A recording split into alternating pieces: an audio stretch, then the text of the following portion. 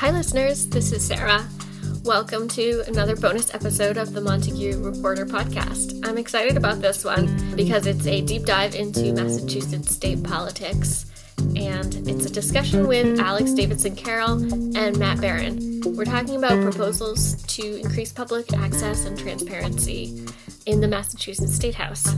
So give it a listen. Let me know what you think. Alex, who are you? Could you introduce yourself? My name's Alex. I'm 17 and I live in Montague Center. I'm a student at Greenfield Community College, currently taking online classes there, and that's how I spend most of my day-to-day time. And otherwise, I also do a lot of activism, specifically climate activism, and that's one main reason that I got into doing work around transparency as well. Thanks. And Matt, who are you?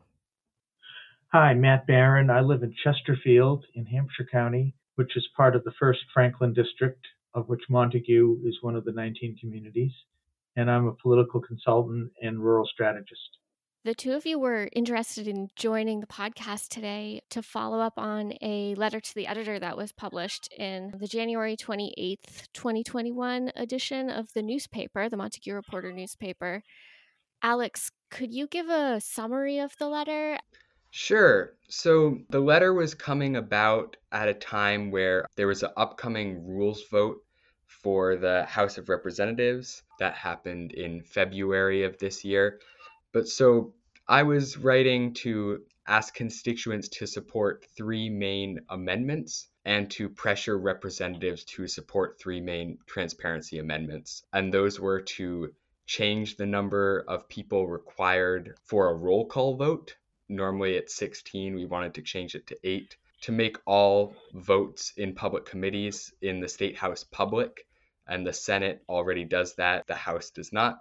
And also to have those votes on the website in an easily accessible format.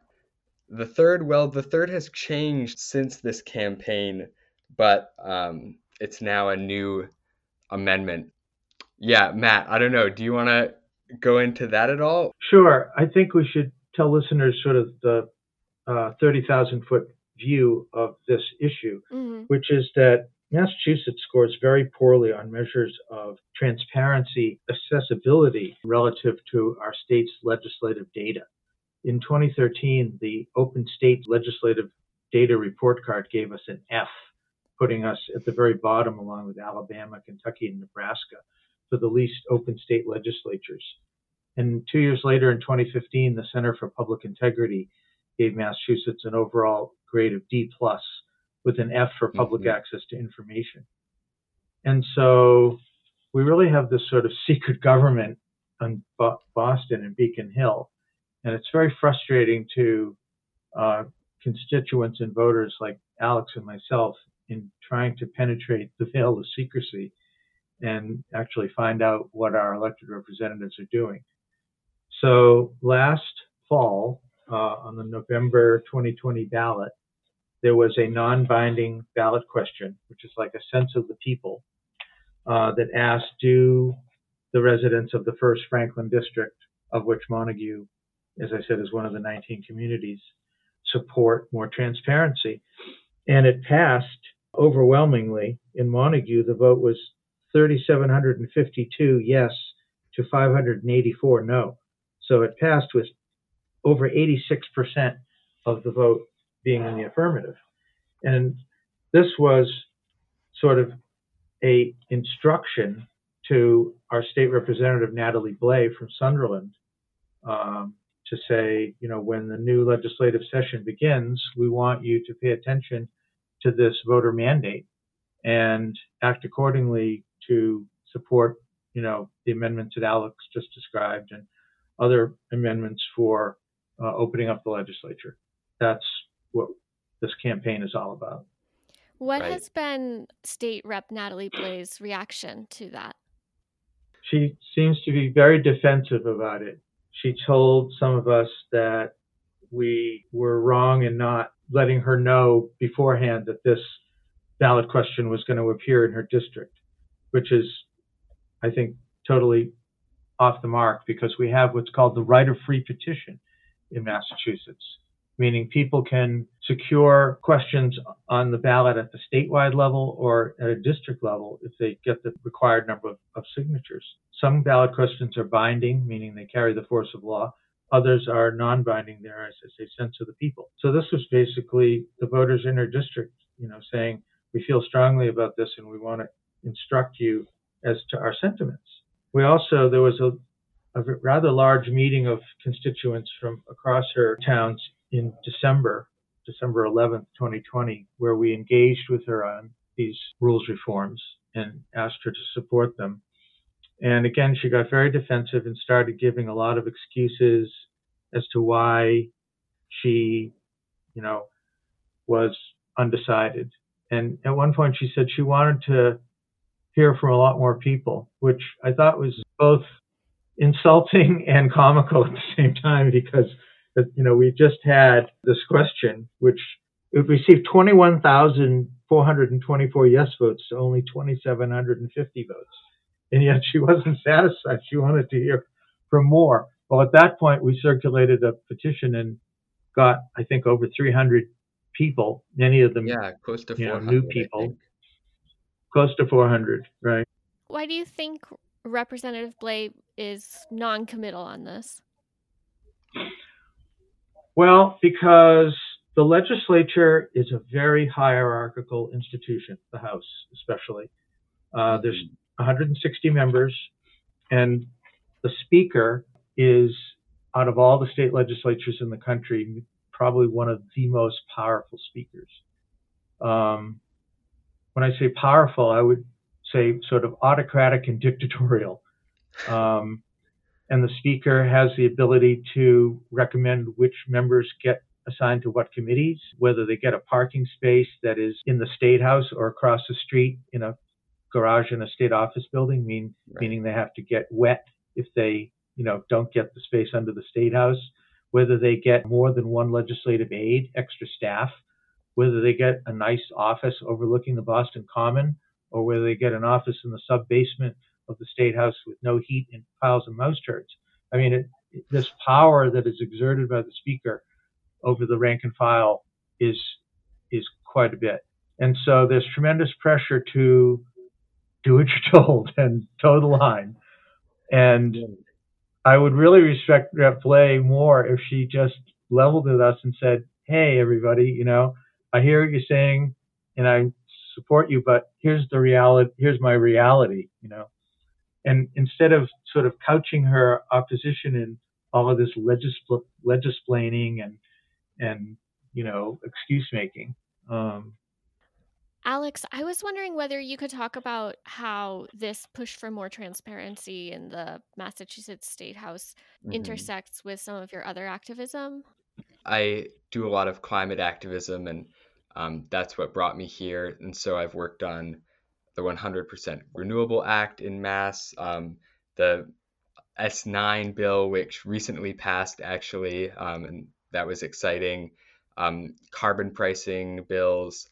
And so I started to notice a trend after doing this for a few years of nothing happening. And specifically, there would be a pattern of things coming into committees, normally the Telecommunications, Utilities, and Energy Committee for most climate legislation, and then sitting there for a long time, having a public hearing somewhat last minute. Normally it would be put on the website with not much notice, and then the meeting happens, you don't hear anything for a long time, and then the bill ends up dying in committee. It doesn't make it out of committee. That means that activists then have to try to pass amendments to, for instance, a budget to try to get their bills in another way, to try to pass that legislation differently.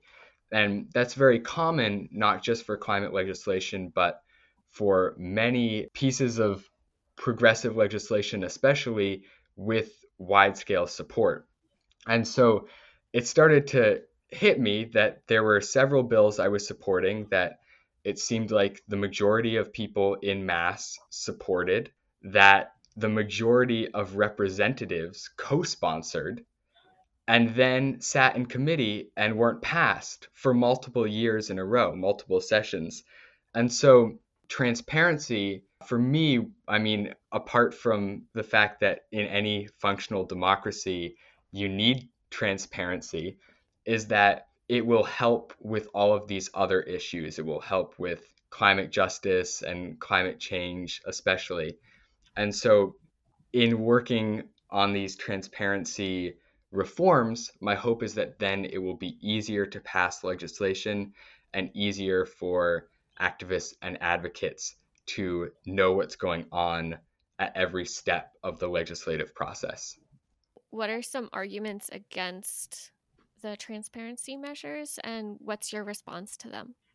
So one of the responses that Rep. Blais told me in 2019 when she first got elected, and this was an amendment allowing for more time to review the legislation, and she said, you quote, worry about further delay in the legislative process. And she's also said that the Republicans, which are a tiny minority, like 32 or 33 Republicans, there's 120 something Democrats. Democrats have a supermajority in the legislature, meaning they can do anything they want at any time. They can override a governor's veto anytime. But she was trying to say that, if we give more time for bills to be in print and public notice to, read them and digest them, that this will delay the legislative process. And I said to her that, the data shows that the legislative process is being slowed by a dramatic fall off in the number of full formal sessions and a huge drop in the number of recorded roll call votes, not by giving legislators and your constituents an extra half hour of time to review amendments.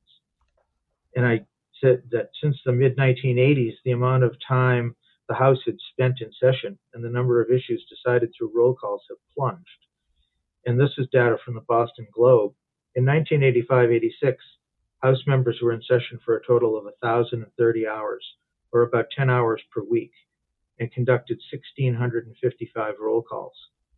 By 2009, 2010, the House was meeting on average only 5 hours a week, and the number of roll calls had declined 70% to just 513 for that 2-year session. In the 2017-2018 House session, the one before Rep. Blais became a member, the House only took 485 roll calls. And these shifts have occurred while the salary for legislators has increased over the years. Mm-hmm. Alex, did you have anything to add? Yeah, on the 72-hour amendment, so this was the third amendment in the Act on Mass Campaign that would require a reasonable amount of time, 72 hours, to actually read a bill before you're voting on it. And that's to help advocates and legislators alike. But oftentimes I hear that legislators worry, and I've heard this from multiple legislators, that certain bills wouldn't get passed because they're often down to the wire at the end of a session. And if they had to have 72 hours, they wouldn't have time in that session to vote on a bill before the session ended. And I really feel that is a solvable issue. And really, that comes down to a culture of sort of procrastination or putting things off till the last minute and then having to vote on all of these bills. And we don't need to do that. So I don't find that argument very convincing. Another argument I often hear, this is with public committee votes. Legislators will say that committee votes are already made public and already easily accessible. And that's not actually true. It is true in the Senate in Mass. You can go on the website, you can look at how legislators voted on specific bills that were in committee, but currently the House doesn't do that. So again, there's kind of a bit of legisplaining going on there where legislators are trying to make you doubt your strategy or kind of confuse you with rules. But the reality is that currently all committee votes are not easily accessible, and especially to people who live farther away from the State House, we need this information to be accessible in order to participate in our democracy. one of the excuses is that it would take so much staff time to, prepare these committee votes, which is another red herring. And there's a group of Black, Latino, people of color legislative aides who said, don't put that excuse on us. Like, we want to work on providing this information. I mean, I worked as a legislative assistant in the late 80s and early 90s for 3 state representatives from the southeastern part of the state, Cape Cod. It was a much different time then. We had much more open government because we had a rules revolt in 1985 that brought in a new speaker who small d democratized the institution. And then in 96, it started going back the other way. But Alex is right. It's this procrastination palace mentality, which is really by design, because if you give people, rank and file legislators, less time, then they can't be as participatory. They just have to kind of fall in line with the leadership. Exactly. A good example was the climate change bill that was passed a day before the session ended, so January 4th of this year, and the session for 2019-2020 ended January 5th. Governor Baker vetoed the bill. By passing that so late, they left themselves no room to override his veto, because when the clock struck midnight, the 2021-2022 legislative session began. So they had to go back from square one and enact it all over again, which they did in pretty short order. But they have plenty of time to get their work done if they want to.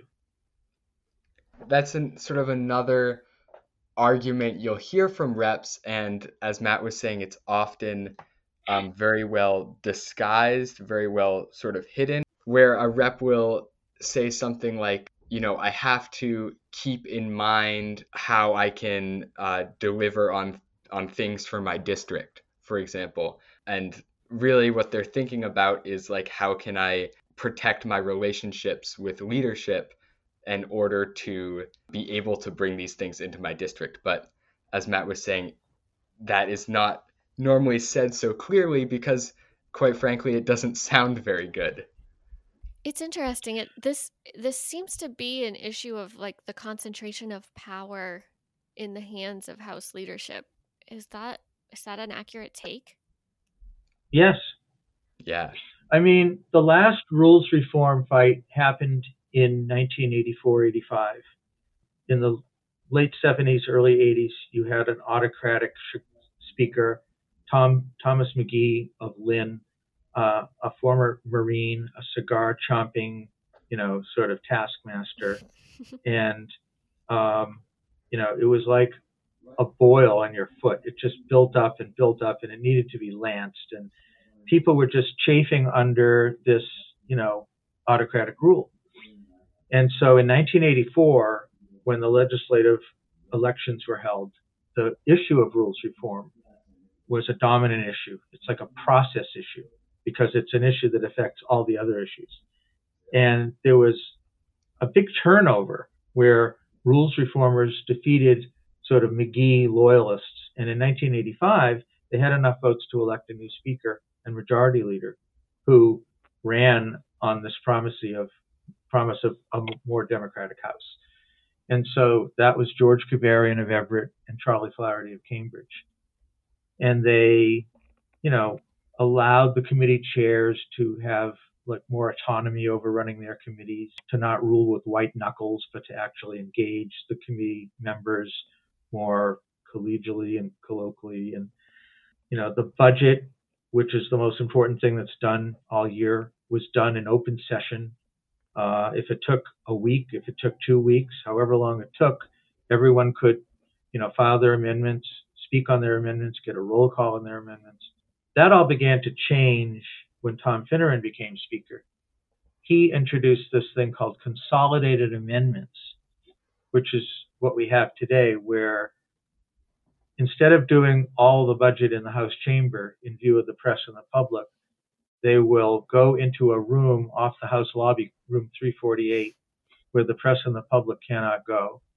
And it's like a star chamber. The Ways and Means Committee chair and his staff will sit like a Arabian bazaar, and they'll say, all of the amendments dealing with higher education. Whoever's interested, go in and make your case. And the reps go in and they say, I want a new athletic track for Salem State College, and they argue and decide out of public view what to do. And then they come back in and the presiding officer says, okay, the question comes on adoption of the consolidated amendments for higher education. All oppose, aye, oppose, no. The ayes have it, and the amendment is adopted. Then the media and the public have to, peeling back the layers of an onion after the budget was passed, say, wow, what's in higher ed?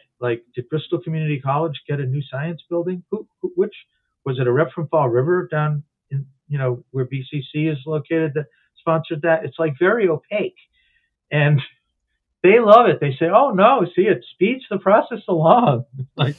Yeah, but if your constituents can't follow along and, when you're watching on streaming or on public TV on channel 44, and you see them say the House is in recess because they've all gone into room 348. I mean, that's not open government. I'm sorry. So what comes next with the transparency measures? What are the next steps? Well, Speaker Mariano has said that he is going to he appointed a committee to look and make recommendations for rules changes that's going to come back in July, because the legislature's in session till mid-November, because we're in the odd year of the session. In the even year, next year, they'll end the session on July 31st.